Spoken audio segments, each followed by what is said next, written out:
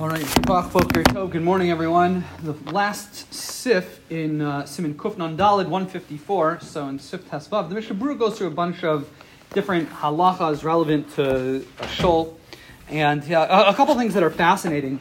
He says, what happens if you find something, a lost object in a shul, and assume we know if it has a siman, if it's identifiable, we have a mitzvah for Shabbos Aveda, you have to return it. Typically speaking, something that you find in Aveda, a lost object that has no siman, it's not identifiable. So the halacha is, we assume they're in a situation that there's yish, you could keep it. But the question is if you find it in a shul, who gets to keep it? Do we say you get to keep it, or does the shul get to keep it? So that's a little bit of a dispute.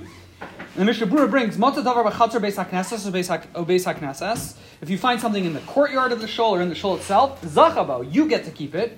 The opposite, or the sort of the competing idea would be that no, it goes to the shul because the chatzar, the courtyard, the property of the shul serves as a form of kinyan. It acquires the lost object for itself.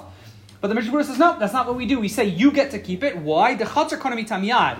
For those of you who are Talmudic, you'll know that when it comes to chatzar, the kinyan of chatzar, the acquiring method of your property, acquiring objects for you, is an extension of yad. It's an extension of your hand. Vein yad lahektish, and there's a rule, ein yad lahektish.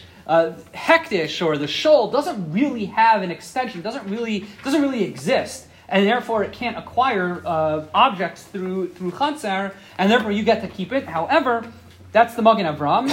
I'm Mechadusha Rabbi Akiva Eiger, B'Sefer Magen and Gibur, and Kosev Sheish B'Zeh Deos Ben Rishonim. Rabbi Akiva Eiger, as well as others, say it's not so simple. It's interesting. I saw in the notes the Chassam Sofer brings that even if you hold like Rabbi Akiva Eiger that hektish does have a yad, and hektish, its chatzar, its property can make a kinyan.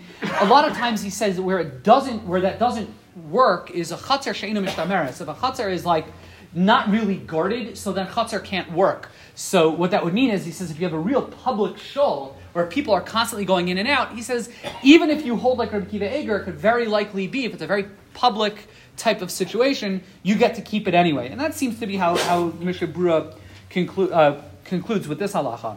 One last idea that he mentions, and I thought that was interesting. He says, someone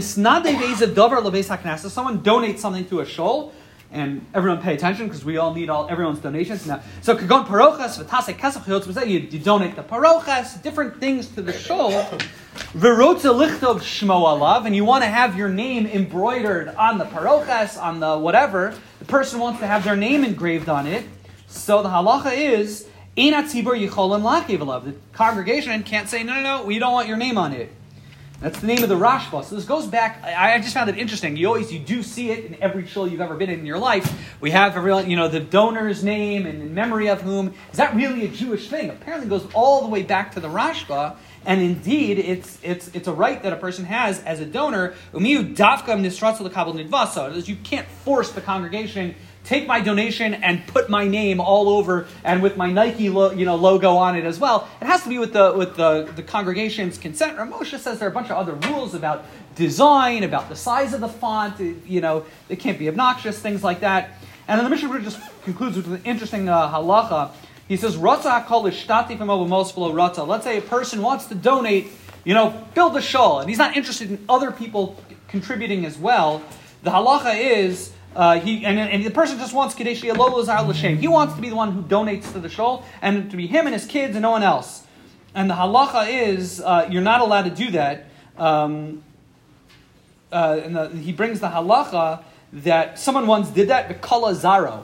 His kids all died. So apparently that's not a good thing. We want everyone to be able to participate in mitzvahs, and Be'ez Hashem, we shall be zocha to donate lots and lots of money to local congregations that need it. Everyone have a wonderful day.